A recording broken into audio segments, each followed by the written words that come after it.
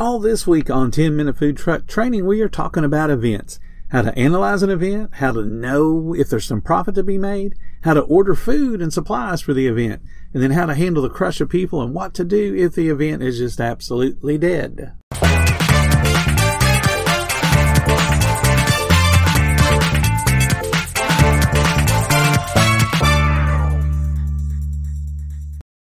This episode is brought to you by Reese's Peanut Butter Cups. In breaking news, leading scientists worldwide are conducting experiments to determine if Reese's Peanut Butter Cups are the perfect combination of peanut butter and chocolate. However, it appears the study was inconclusive, as the scientists couldn't help but eat all the Reese's. Because when you want something sweet, you can't do better than Reese's. Find Reese's now at a store near you.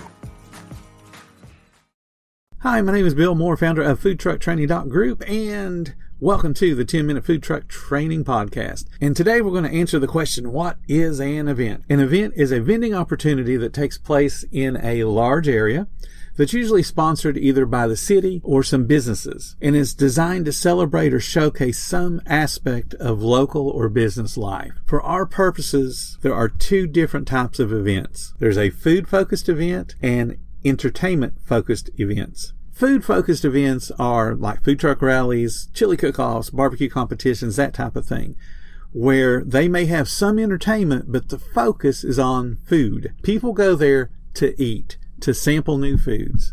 The other kind of event are entertainment-focused, where there's going to be music and rides and concerts and shopping and demonstrations and crafts and all kinds of neat things to do, petting zoos, that type of thing.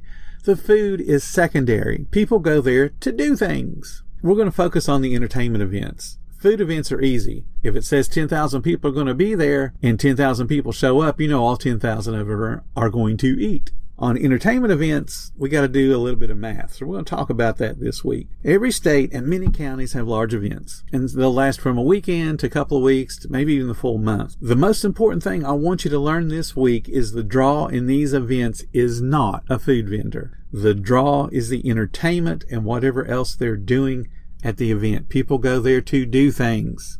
Eating is just something they have to do while they're there. And some people will schedule their day to not eat at events. So that's where we got to kind of figure out how many people will eat. What's a reasonable amount? I also want you to understand that a lot of food vendors look at events as a money grab. They don't try to operate safe or sanitary or even care about their guests in any way, shape, or form. All they want to do is get them in, get them out. And these poor vendors, they don't even try to build repeat business. They're gambling that they're only going to see you once a year and that you'll have forgotten from year to year how bad it was last year. The poor vendors that do this one and done kind of service are also the same ones that will brag on their social media how long their lines were. People stand around and wait for my food because it's awesome. But they don't realize that they're not standing around waiting on your food because it's awesome. They're standing around waiting on your food because you're slow and you're as slow as everybody else. They already got in your line. They've already wasted 20 minutes of their time. They need to wait. If you've ever gone to Walt Disney World in July, you know how long lines can get waiting on food. And Walt Disney World knows everybody that comes in the park is going to eat at least one meal there. So they have food places scattered all around the park. And yet, no matter which one you go to, the lines will be 30, 40, 60, 80, 100 people deep. And Disney knows what they're doing. I can guarantee you that no one waiting in those lines gets on their social media and post how awesome the food is, because we had to wait for it 20 minutes or 30 minutes before we even got up to order. People don't stand in line to wait on awesome food. It just doesn't happen when you're at an event. They stand in line because they need to eat. Will some vendors be busier than others? Absolutely. Think about an event from the promoter side of it and also from the non-food vendors. Every single person that's standing in a long line waiting on food is not doing something that the promoters and the other people want them to do, and that's spend money. They want you to come here and have a good time and spend a whole bunch of money. If you're standing in line waiting on food, they're not spending money. The attendees came to the event not for food. They came to ride rides and listen to music and win some big stuffed animal and then see the excitement and the smiles on their children's faces when they do something neat that they don't do every other day of the week. They eat every day of the week.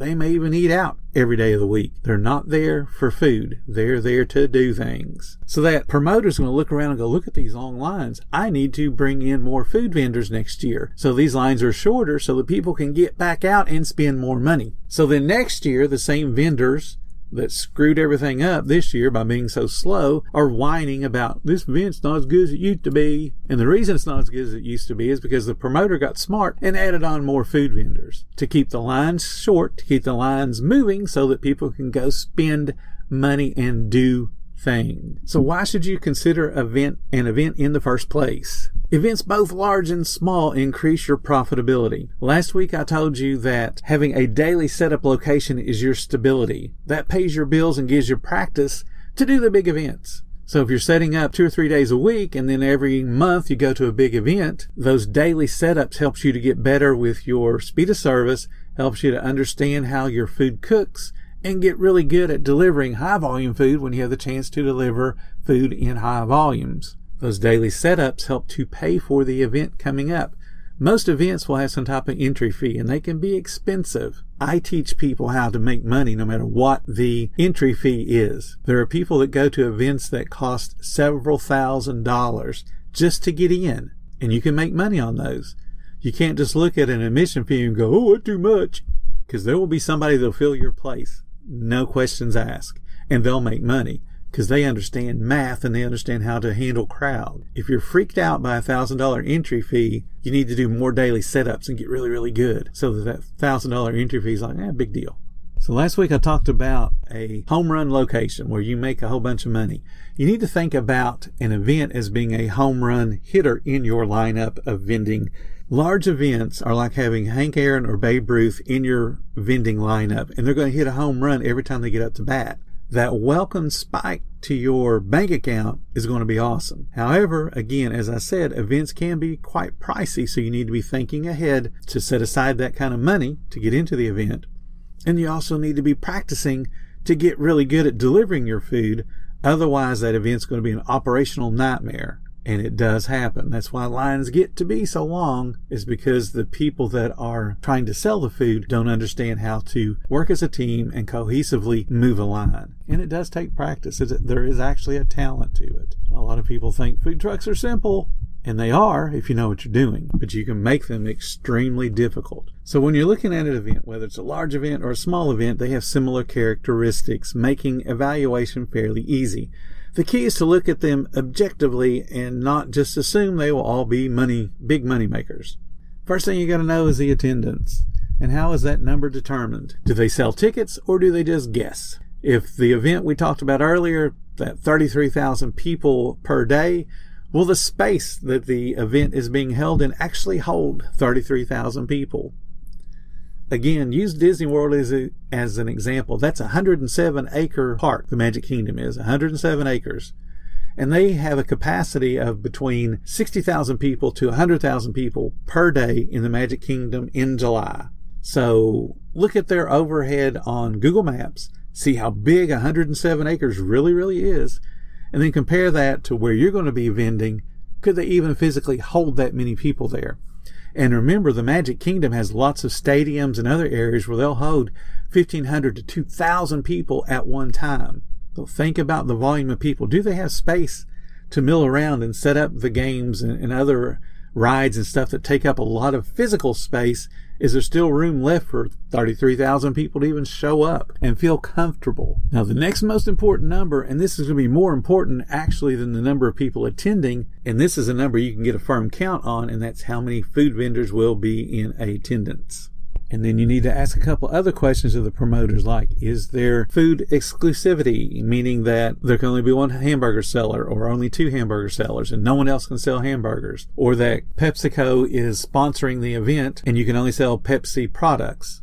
So you can't bring in Coke, you can't bring in your own homemade tea or lemonade, you have to sell their products. It could be Lay's Potato Chips is sponsoring it and will only allow you to sell Lay's Potato Chips. You need to know those kind of things to make sure it makes sense for what you're going to be doing, for what you're going to be selling at that event. And then sometimes not only will they limit you on the brand, but they'll make you buy from them and they'll set the price for you. So Pepsi is really bad about doing this. They'll sponsor an event, they will sell you the product, and it won't be as cheap as you could get it somewhere else. And then they'll tell you can only sell it for $1.50, $2 or whatever. So that could be a price reduction from your typical menu, or it could actually be a price increase that you're not accustomed to. So either way, that throws your whole menu out of kilter as far as if you have things based on, well, a Coke costs this or a soda costs this amount on my menu, so that means my burger or my main item should cost this much more. So if they have increased the prices, then you'd have to increase your prices as well to make the menu make sense. So there's a little bit of thought that has to go into it. So we talked about 100,000 person event yielding us 33,000 people a day. So if we use an example of 20 food vendors in attendance, people that will be selling some type of food, doesn't matter whether it's your kind of food or not, it's just they're selling something people will consume, which satiates their appetite, meaning they won't be eating again for a while. So yes, somebody selling a hamburger is directly competing with somebody selling funnel cakes. Even though they're two completely different products, the fact is they're eating a funnel cake, they won't want a hamburger right away. And they may not want a hamburger at all. They may go somewhere else after the event's over. So food is food as far as we're concerned in these type of events. So we're going to do our math. We have 100,000 people attending an event. We have 20 vendors. That means every vendor will get a fair share of 5,000 guests. Okay. If the event is held Friday night, Saturday, and then part of the day Sunday, let's say there's 27 total hours. So you take that 5,000 fair guest count, split it by 27 hours. That means your business would have to serve 185 people an hour. It's pretty awesome, right? Crowds don't quite work that way. Crowds don't quite work that way. And not everybody in attendance is going to eat. Most experienced vendors will have their sweet spot number. I've seen it go as low as 10%, and I've seen it be as high as about a third of the people eating. So again, it's your sweet spot based on your menu, based on your experience.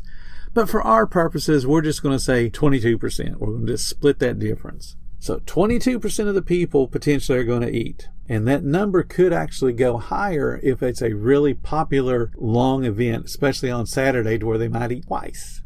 So just remember, everything's guesswork until you got some history to look at of your very own. So we're going to take this 22% and use it for our examples. So when you take that 22% number and figure it into that 185 people an hour, now we're down to roughly 40 to 61 people an hour. Now we're getting to numbers we can actually handle, and we can actually manage 40 to 60 orders an hour. What you got to ask yourself, is that realistic for what your business currently does? If you and your team can provide speed of service, averaging 1 minute from greeting until the order is presented, so in the whole time the cashier's taking the order and making the change, suggested selling, and doing all the things the cashier should be doing, the cooks are pouncing on that order and making it off of hearing the guests say it. So by the time the cashier says, "Thank you very much, you can pick your order up right there," when they go to right there, wherever right there is, the food is already there waiting because the staff has built the food as it was being ordered. So that means in that 1 minute, taking an order and produce the food, which would be awesome, but we'll just say that's what happens. So that means that the fastest, the most orders you could take would be 60 an hour. So when we did our little bit of math a second ago, we had 40 to 61 people. We just said we can serve 60 people an hour. So obviously the numbers match up. We can be reasonably assured that if 40 to 61 people show up, we can actually handle 40 to 61 people as far as getting the food out in a timely manner, so our lines don't develop and be 2 and 3 hour long waits. If you run a complex operation with multiple cashiers and cooks to support each cashier, your your speed of service can get very, very quick. But you have to practice on those daily setups. That's how you know how fast you are. Why having daily locations makes sense. And I call it practice for the big events, because you'll know how fast your team really is. So tomorrow we're going to get into verifying the potential attendance and the honesty of the promoters. If you're enjoying our chats, please consider supporting the podcast by clicking the support button. Every little bit does help.